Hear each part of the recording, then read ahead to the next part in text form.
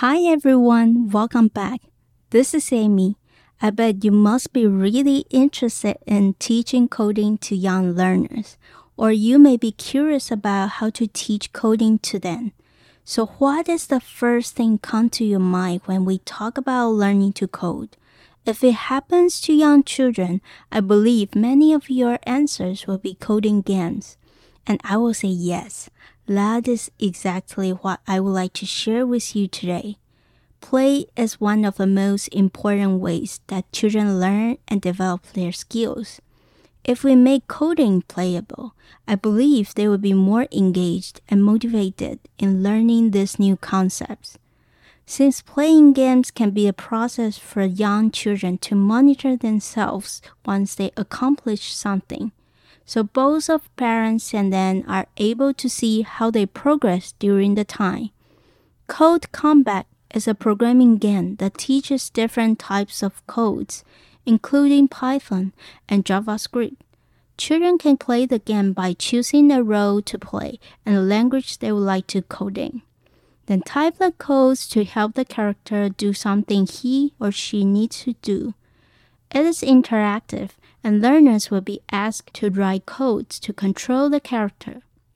It provides free online version for students, teachers, and parents, and is more tailored to elementary students from the 4th to 12th grades.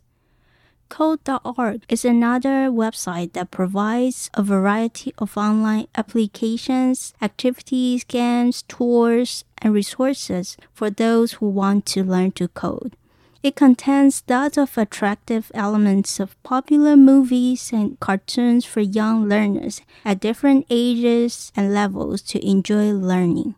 For example, if your children are really into Disney's Frozen, they can code with Anna and Elsa to explore the magic and beauty of ice and create a winter wonderland. Or if they are interested in Star Wars movie, there's one for you to create your own Star Wars game in the galaxy. If you want something more than just a game, then the online community Scratch is the one you should pick. Young learners can create interactive stories, games, and animations in a graphical environment by using their creative ideas and share their projects with people all over the world. Scratch is also a programming tool that encourages learners to use visual code blocks. Those complex programming codes can be grouped into command blocks for them to drag and drop.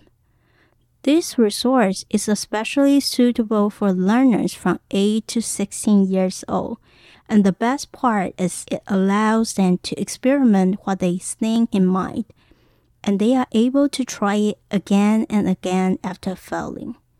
They can not only create their own games, but also play games made by others on the site.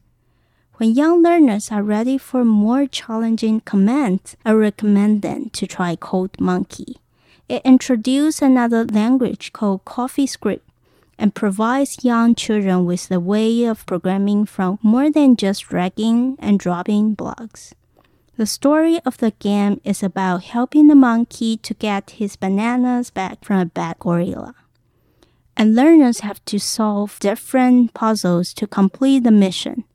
When players reach the new level, they will find more codes and functions combined with something they already learned added in order to make them feel a little bit challenging from stage to stage.